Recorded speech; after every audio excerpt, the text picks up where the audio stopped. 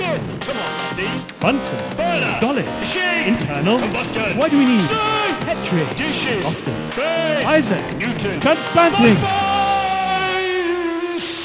Steve, how you doing? Nick, it's been such a long time. It's been a long time, hasn't it? I've been travelling around and I'm still travelling, Steve. Last time we spoke, you were about to go to Korea. So we've got to catch up on that. And I can see behind you from where you're sitting, you're not in your lovely home office. You look like you're in a student dorm, so you've gone down in the world. I think it's tough. It's a bit tough in Shea Evans at the moment. Have you been kicked out into a one-bedroom flat? I am. I'm at a conference in Manchester, and you know when you go to conferences, Steve, sometimes you get a package, so you can just book everything. Swag. Book the conference, book the dinner, book the 2 nights in the accommodation. Yeah. Bob's your uncle, job done. I really wish I hadn't done this time because I'm in the student dorms, right? So when I was away in Korea, which I'm not going to talk about today, by the way, that's going to be a future pod. Yeah. But I was put up in grand hotels, 4-star hotels. Nice. Huge So rooms where you can play tennis in your room. You've become accustomed to a certain lifestyle over the past 3 weeks. Exactly. I've been covering. Last night I went out with some friends from the conference for dinner. We went and had steak, Steve. You would have liked it. Yeah. And I was thinking of you because I had a rump steak and Nice. I didn't have it rare like I normally did. I had it medium because I thought, Steve says a rump steak you've got to cook a bit longer so the fat renders. No, that'd be So that'd be a ribeye, not a rump. Rump's got a low fat content. Okay. Yeah. Oh, right. Oh, bloody hell. Well, I've got it bloody wrong again. I don't believe it. Sorry, mate. Anyway, tell me about your steak. Anyway, I had dinner. So you imagine the scene, we're having dinner. Yeah. Go back to my, we're in the centre of Manchester, which is where the conference is. Walk home to the hotel in inverted commas. Yeah. And you go from like city centre to Badlands. So you're immediately in it feels like Badlands. There's cars racing. They're having a drag race up a street. There's So I lots got of near like them. kind of metal construction walls around, and people kind of like doing doing nefarious things around corners. Well, it's the north, so it's bleak to start with, and then layered on that, it was in a dodgy part of town. Anyway, I got back to the accommodation. Thought, great, go to my room. I bought a pint of milk. Thought I'd have a cup of tea, a few tangerines. I'll sit down, have a tangerine and a cup of tea. Maybe watch Newsnight, see whether Boris Johnson's gone yet. Yeah. Anyway, I got to hotel reception, went upstairs. Card doesn't work on my door. Oh no. Doesn't work. Card doesn't work. Anyway, so go back to reception. There's no one around. It's literally deserted. There's no one around. What time are we talking? So I Is go that outside. midnight? No, This is like about 11:30. It's not even that late. okay. So I walk around for a bit. No one around. Go to the street. Drag racers, dodgy characters. They're not going to help. Go back inside. They're not going to care you're locked courtyard. out. I open the door. I start going like this. Hello, like that. Just randomly. To any, just Are randomly you just into the shouting at night. the wall, just to try to see Into if the night. anyone could hear you? Anyway, that doesn't Love it. work. So then I go back to it and I'm like, well, what am I going to do now? I can't get in my room. So there's a reception desk. So I climb over the reception desk and start going through drawers and like playing with computers, opening things. Eventually I find a folder with a number in it, an emergency number, security number. Phone that. And anyway, to cut a long story short, I had to wait 15 minutes for the security guy to come and let me in my room. So, Steve, I'm not staying in halls again. Next time, I'm going to be in the Hyatt Regency. That's my plan. The Hyatt Regency. Going to be It's not choppered good enough, in Steve. like you're performing at Nebworth, and you're going to you can't be staying with the riffraff, Nick. And look behind me. I reckon prisoners get better facilities than this as well. I mean, one thing that I like to do is have has to live there. Yeah, but I'm a 40-something-year-old man, Steve. The one thing I'd expect to have is like a little lamp, to read your book. Yeah. Oh, no, fluorescent lamp, whole room, 1,000 lumens. That's all you can have. All right. Well. Anyway, you'd get a lamp at the Hyatt Regency, wouldn't you? Oh, At the Four undoubtedly, Seasons, Steve. you'd get maybe 2 lamps. Undoubtedly. Maybe you can even ring down to reception, and they bring you a 3rd lamp. Yeah, I know, you're right. So I should have gone and smashed up the place. Maybe that's what I'll do this morning after this podcast. I'll just go and trash the place. Are you talking at the conference? I've just got a poster actually. I had a late breaking. I put a late breaking I was abstract going to say, in. because if you were talking, you could have definitely brought this up right at the start. I think this would be an excellent way Normally, the only thing that people ever agree on conferences is that they should have another conference. But now you can add to that by suggesting that that maybe the accommodation should be improved for next time. Anyway, should we crack on and do some podcasting? Your misery brings me so much joy. But yeah, let's crack on. In the club.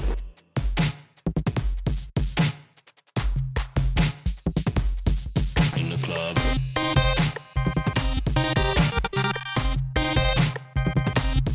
In the club.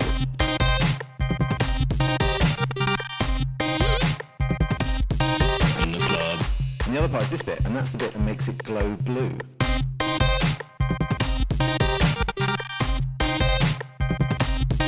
In the club. Club, club, club. In the club. Oh, sorry, I can't do the Fiddy voice. I wanna cast you back, Professor Evans.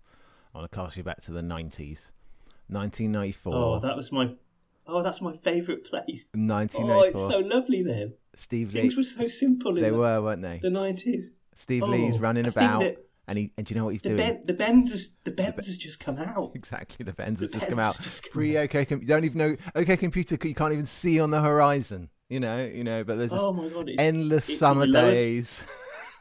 It's the lower sixth form, Steve.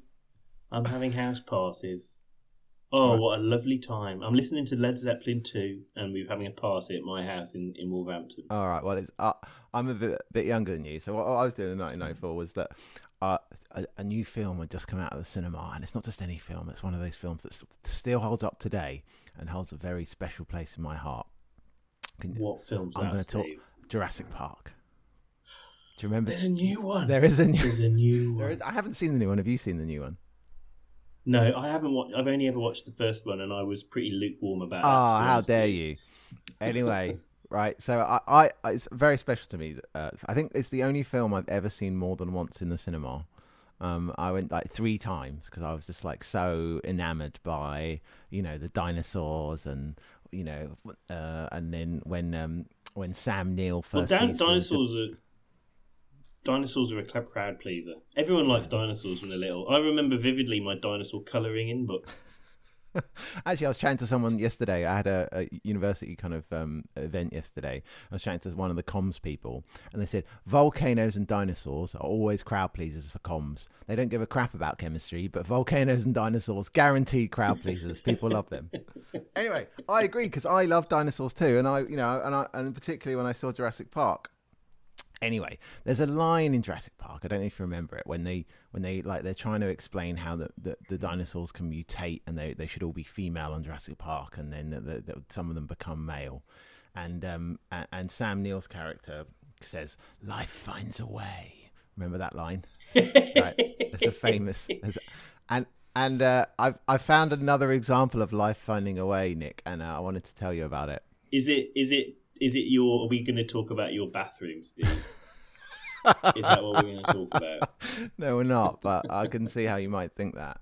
Although, what I'm about to talk to you You have a cleaner now. You have a cleaner, don't you? We do. Steve? She's coming on Saturday. And you have a robotic vacuum assistant. Yeah, Marvin. So, you've cleaned up your act. Indeed. But anyway, in my bathroom, there is a tin of hairspray, right? And Steve! in hairspray, life has found a way, Nick, right? And I was What like, the hell? I was in the bathroom the other day and I was doing something. And when you look at, and I'm a chemist, right? So I look around at So it is your bathroom. It literally is your bathroom. It is my bathroom, yeah. I linked it for you. And I was sat around and I'm like, well, I feel like as a professor of chemistry, I feel like I should know the chemistry behind kind of everyday objects. And I was like, I don't know what hairspray is.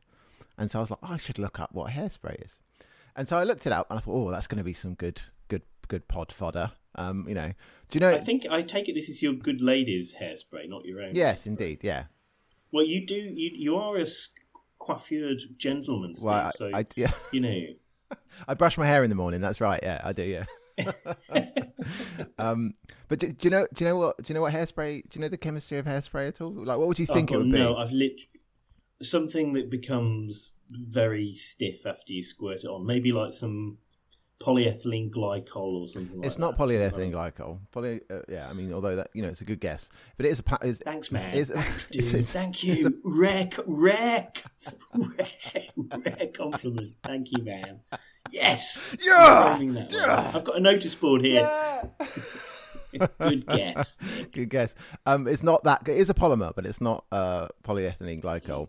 It's It's normally a copolymer. So polymers are just a kind of long chains of molecules, and they're kind of repeating chains. And the unit that repeats is called a monomer, typically.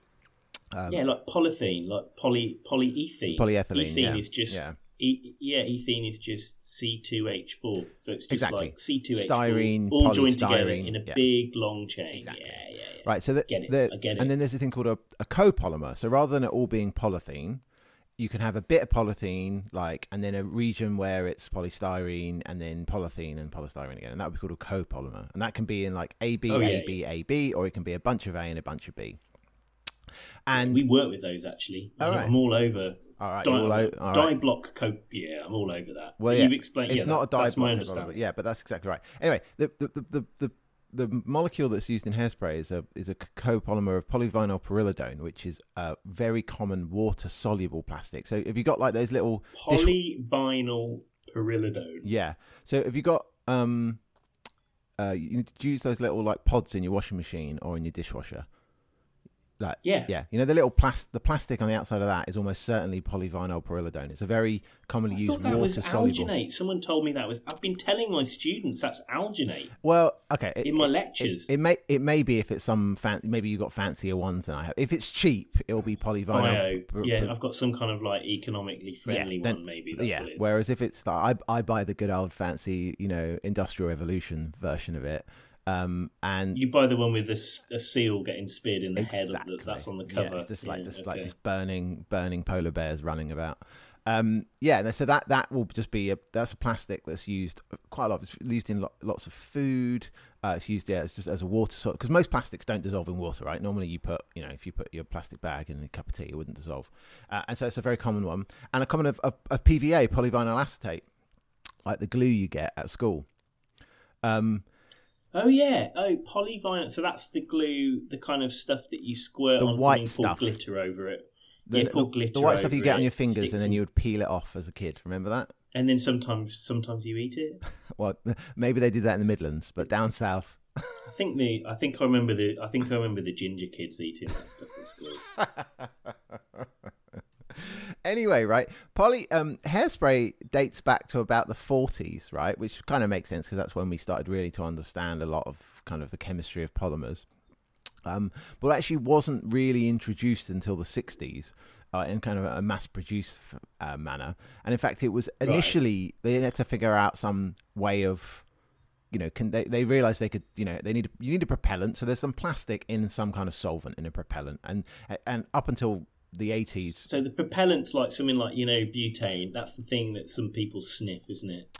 Like if it's got propellant in it. Yeah, so like your deodorant would be another example. It's not butane. And when you squirt it out, because it's under pressure, it comes out in a thing. It comes out, air, exactly. So it's a way of... So it's a pressurized thing that squirts it out as a kind of like aerosols, basically. Yeah, it's to aerosolize the plastic that's that's dissolved in the solvent. Now you can't use butane in the case of hairspray because the plastics wouldn't dissolve in the solvent.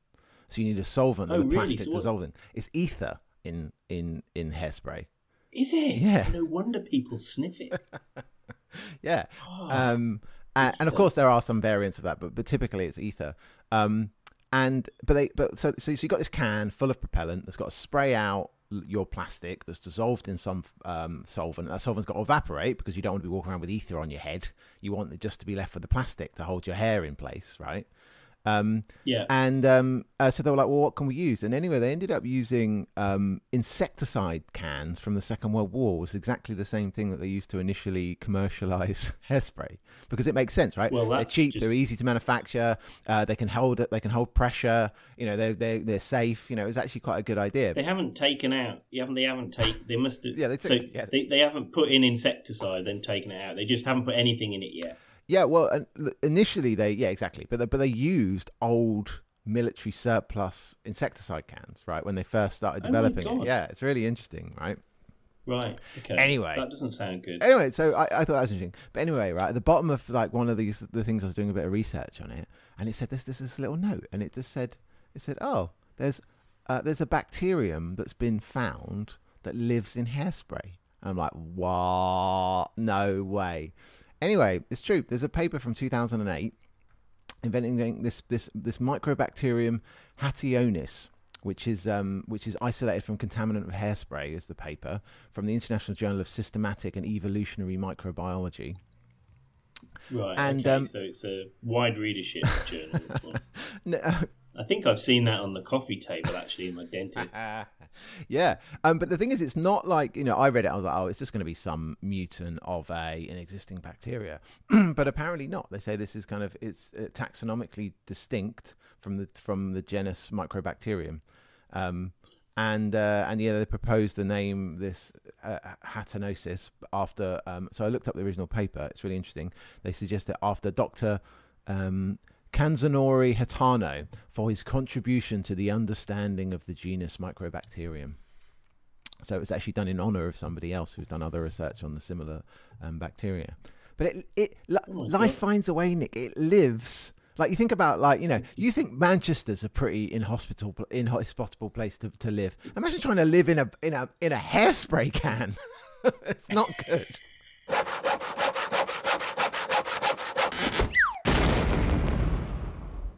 I did a PhD Viva the other day, Steve. I've done a few of them. How was it? I did one the other day. Well, I've done lots. I've probably done like 15 or something now. Do you know what I find the worst bit is writing up the report. It's really boring. I always find, because I always write quite a thorough report. The secret to that, Steve, is just don't write very much.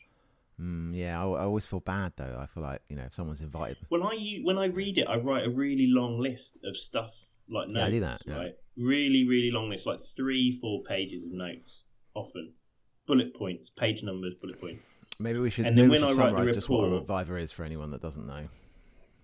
So if you do a PhD degree, which I think everyone's heard of a PhD, you do that, and it takes you probably in the UK 3 or 4 years. And then after you've done it, you write a book, which is called a thesis, which sometimes usually should be around 200 pages long. Some people write a lot more, which is annoying. Don't write much more than 200 pages. 100% support that statement. And it summarises the stuff that you've done, what you found out that's new. And it has to be an original contribution, has to be scholarship. There's a bunch of criteria. So it has to be research, has to be advance the field. And then after you've written it, you submit it. And then in the UK, what happens is it gets sent to 2 examiners who read it, check it's all okay. And then you have a Viva Voce, which is basically you sit down at a table with 2. I hesitate to call them boffins because some of them are just slovenly do nothing.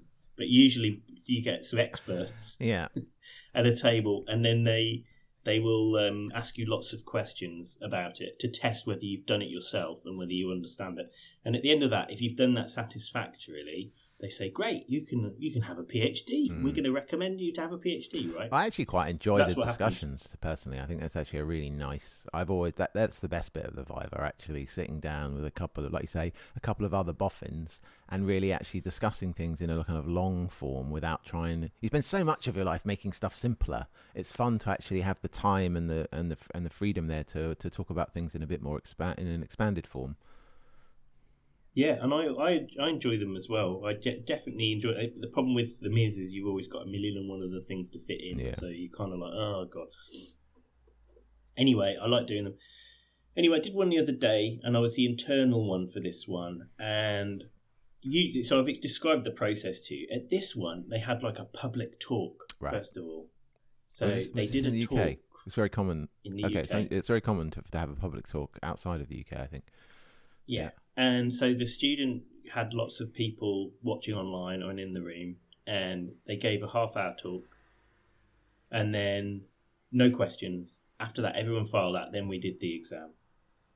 And I thought, well, that's quite nice because they get to because often when you get to the end of your PhD, that's it. It's like, okay, do your Viva and then job done. And you don't have any kind of thing. So at least it was nice. So I like that bit of it. But then I started thinking about other vivers in other countries, like you say, Steve, and there's a wide variety of things that go on.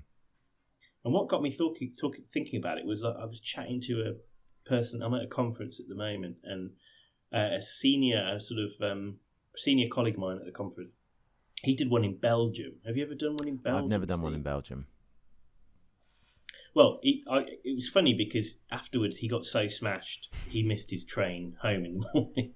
This is kind of like a white-haired, respectable gentleman. Right. And they made him drink a lot. But anyway, in Belgium and in other places, kind of when you get to your Viva, it's done. It's already done, and it's a public thing. And your friends and family, all kinds of people can come along, and you wear a cape.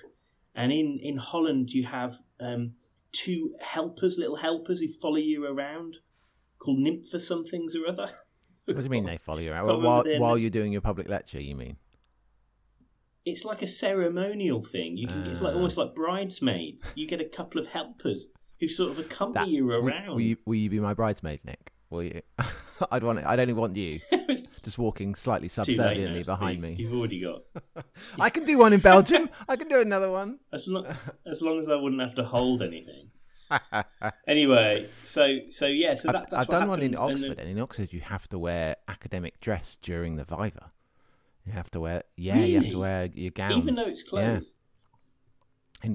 Anyway, so this is the way that it happens, and by the time you get it, it's a done deal. So, and I've done another one recently as well, which was another different thing. And for South Africa, I did one in South Africa, and there it just gets sent to external people, and you review it like a paper, and then they just collect them and they decide whether they're going to award the PhD or not. Apparently, that's the way they do it in Australia. Australia's true, and they pay the people to do it quite a lot as well. I think you get paid a few $1,000. I think I didn't get that. I got a couple of $100. I think. But what do you think about all this, Steve? Do you think do you think the British system is the way, or do you think we should be doing it in a different type of manner? I mean, I think okay. So what's the point of a Viva? Like you say, one of them is to make sure that the person has really done that work. That their boss hasn't written it for them, or that they've done it. There's nothing fraudulent, and in all the ones I've ever done, that's never been the case. But that's the point of it. I suppose it is subject to some level of corruption if there's only 2 people involved. You would think if you were to get input from say 10 people and they all say this is brilliant, it probably is really good. But then equally probably if how you go about getting 10 pieces of information and getting real world experts. I mean that's the idea, right? Is that your examiner should be, certainly your external examiner should be a real world expert in what you're doing, and so that person takes a long time to read and examine a thesis. I mean, if you had 10 people, it's probably like a month man hours or something like that. Yeah, maybe not quite that, but you might take 2 days to go. A good 2 days to do it properly, maybe longer. I think depends upon the thesis, but yeah, So it's kind of like it's a bit impractical. I mean, you're right about the corruption thing. I read an article where someone was moaning about the fact that it's a closed system. But I guess with a PhD, often what's happened is you've already been assessed as you go, haven't you? You've done lots of things to determine whether or not you're a good student. So you're saying just having it at the end, that requires no continuous assessment, and actually on some level. You don't just fall out the sky. You've been working really hard for 4 years before then. In most cases, responsible, they wouldn't put someone forward for a Viva unless they were ready and that they were capable. But again, that's a little bit up to one or two people. So you're right. Again, it's a bit of a weird system. I mean, I like the idea. I've been to Vivas where you have a chair. So you've got the 2 examiners and you've got a chair who kind of oversees the process as being fair. And I kind of think that's a solution to avoid that kind of... Because then, as an examiner, I felt conscious of that chair. Right. It made me a bit less relaxed, but I was a little bit probably more objective, judicious. Yeah, because otherwise you can just be... You say what you're saying is slightly weird and it's true. You can just randomly talk of any old crap, can't you? And there's only one other person who's going to hold you account to it. And even only then if they're kind of sufficiently... got the personality to. I think you're right. Yeah, it does. It does. You're right. it can be corrupted by people with strong personalities if there's only a small number of people, you know. And I don't think generally it works great in the UK system. I know a colleague of mine just examined a Finnish PhD Viva, and this is quite a weird idea, Nick, right? So he's not Finnish, he can't speak Finnish, you know, he just rocked up as, you know, as a you know a UK a British citizen, just speaks English like most British people do, and the entire you know, like obviously although you know English is generally the language, the international kind of language of science, obviously in Finland, in the middle of wherever they were, Helsinki or whatever, they speak Finnish. But what was weird is that you know these people arrive through this 3-person kind of closed Viva, you know, never having ever discussed science in English, and do it just for this person. I was like, oh, they're doing it just because you're there. They're like, no, all Vivas in Finland are in English, even though the actual science is not done in that language. So imagine like thinking and learning and like speaking and, you know, teaching those skills in one language just to switch for like one of the most important exams you ever have. It's like quite confusing.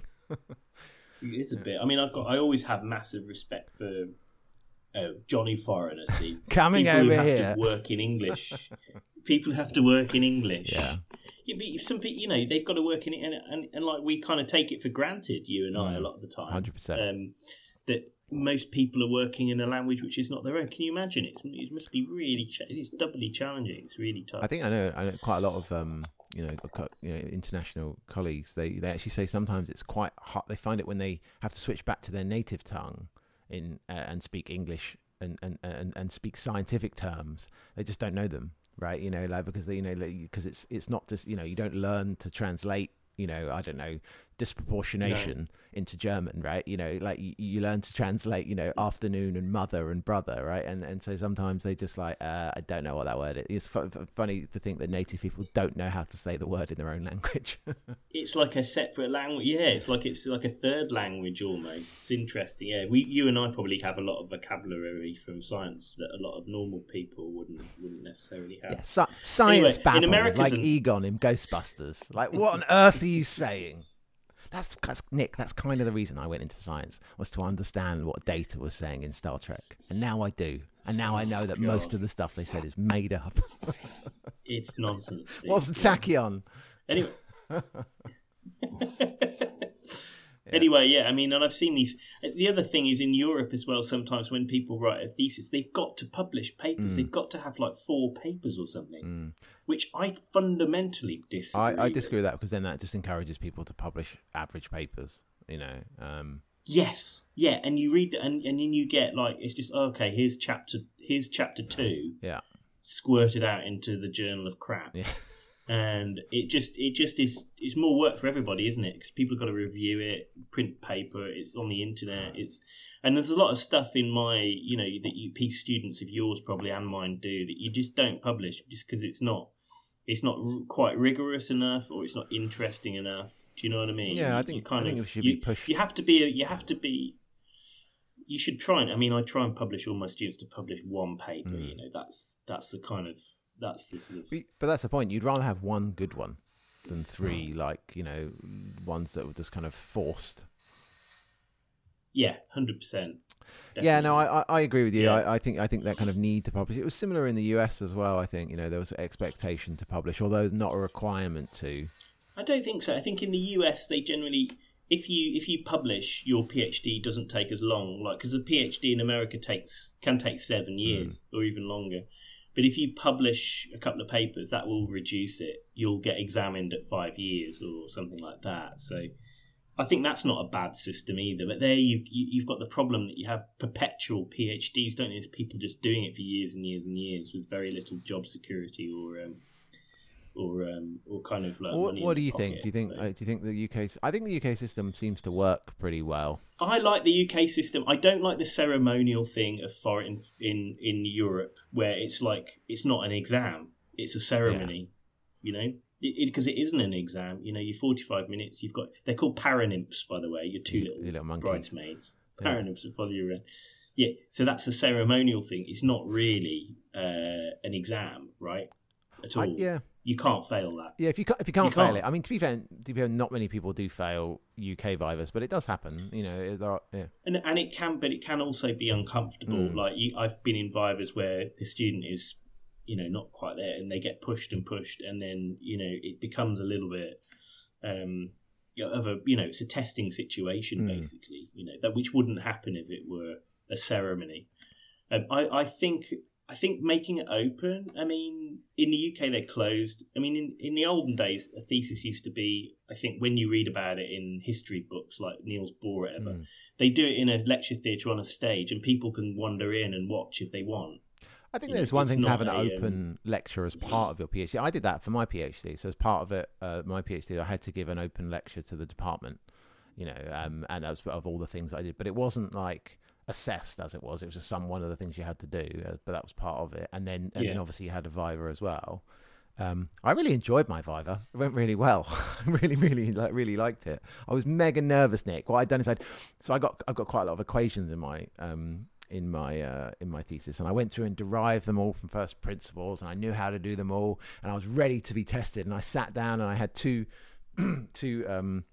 one of my examiners is now a colleague of mine at Cambridge, but he was my external examiner, and I had an internal at Sussex as well there, Professor Malcolm Heggie, and I was so ready. I was like, we can derive this equation if you want. I was ready to get up on the board, and they were like, oh no, we don't care about that. Let's move on and let's talk about the stuff you actually did, rather than and which is exactly the right way to be. But I was so prepared to be tested on the fundamentals. They absolutely didn't care about that at all. I think the thing is you can be tested on anything, and I was nervous like you because there's all this background, and you don't ever know all of that stuff. So I was reading all kinds of crazy stuff and reading. But you're right. I also enjoyed my Viva was fine because I think in my PhD I was quite lonely really because there was only me and like one other person, and I didn't have anyone to talk to. You reminisce you can hear the violin fondly on that sometimes. Just being given a library card and told to go away for 3 years. That was basically.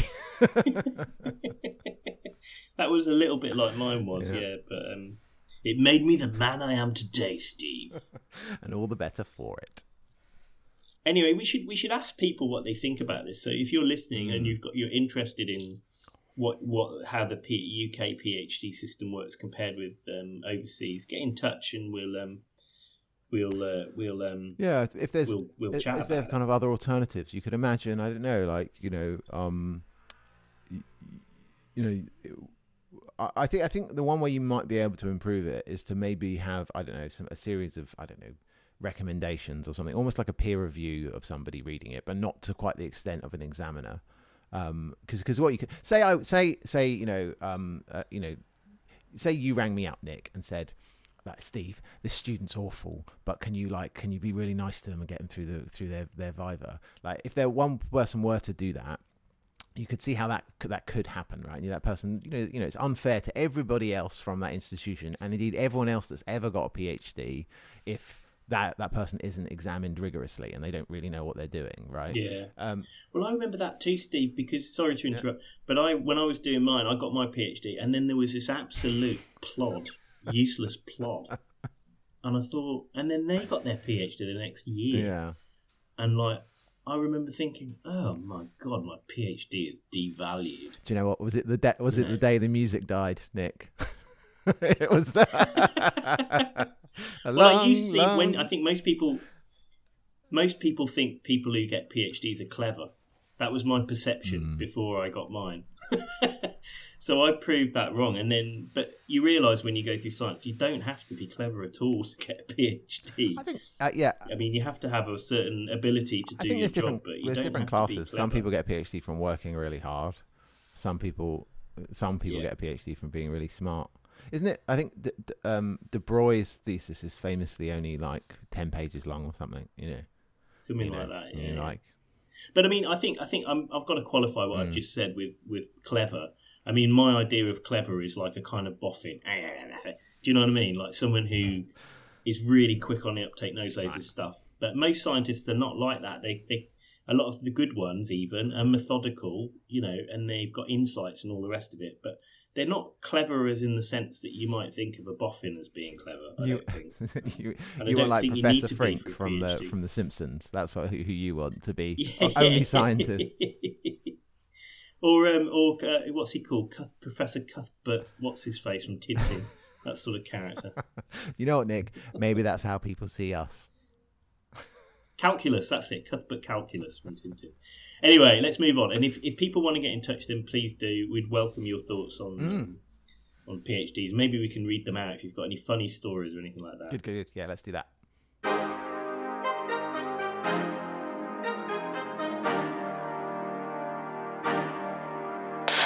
Science shed! We're in the science shed! Science shed! We're in the science shed! Come on, Steve! Bunsen, Burner! Dolly, Machine! internal. Combustion! Why do we need Steam! Petri, Dishes! Austin, Base! Isaac, Newton! transplanting? Science! So, Nick, what have you got planned for the rest of the day in sunny Manchester? I'm going to the conference now. Yeah. I've got a poster hanging up. I've got to stand by my poster at 11 o'clock or something. I'll watch a few talks. No one's given us any breakfast in this. No breakfast. Getting locked Shoddy out. excuse. No breakfast. Have you got a tangerine though? We know about that. You'll probably be all right. I'm on my third tangerine. I'm actually eating it as we speak. I think they're a tangerine, but I'm never quite sure about my The species. orange-related fruit classifications because you've got so many now, and you tangerines, nectarines, not nectarines, tangerines, satsumas, clementines. I mean, what's the difference? Who knows? There's one in Tesco's the other day called an easy peeler. That's all it was called. I didn't know what it was. There's a little orange. These are just called fruit. Fruit. All right. Best one, fruit. Oh no, clementine. They are clementines. Okay. It says on the back in small writing. Clementine. Good to know. From South Africa. So how long's the conference for? Just till Friday, and then I'm going to gig with two friends, a band called Circle with Richard Dawson, prog rock. Nice. You're like this. Nick, last week, in 1 week, I saw the Rolling Stones, Jack White, and Alanis Morissette all in 1 week. That's a good week, isn't it? What, live? Yeah, 3 different gigs. You are joking. Yeah, it was fun. Where did you see the Stones? Hyde Park. Did you see them all at Hyde Park, or just? Well, not Stones? Charlie Watts, but yeah. No. I meant the other band. I know. No, I saw Alanis Morissette was at the O2 and Jack White was at the Hammersmith Apollo. Wow, that's amazing. It was a good week. I think that I would. I mean, the Stones were the Stones good? They were Because really I always good. think, well, They were really good. He's 78 years old. He was saying a thing like they were like a week before their 60th anniversary of the first gig they ever played, which was just round the corner from where we were in Hyde Park. Isn't that nuts? Bloody hell, it's insane. It's insane, isn't it? And Alanis Morissette, did she do all the old classics? Yeah, well, it's the 25th anniversary of Jagged Little Pill, so she just played the whole album, which is, to be honest, the only songs I know that Alanis Morissette has. Well, that was great. Well, that's good. Yeah. Yeah, Well, and that links back to my that's- 1994 day, the thing about Jurassic Park. That was what I was doing. That it was. It was 96, Jagged Little Pill, but similar time. I think, is it 95? I would have said 95 because I remember it being in my student halls of residence all the time. But I know it was there for Euro 96. it's a good wasn't it? album, actually. Yeah. It's a good album. Flea plays. Was Flea there? No Flea, no. No, right. There was And lots the of other like one, who was the shouty other one you Essex women. Jack White for a White That Stripes. must have been good. Was That Meg was- there? No, she wasn't. But that was nuts. Yeah. He's really good.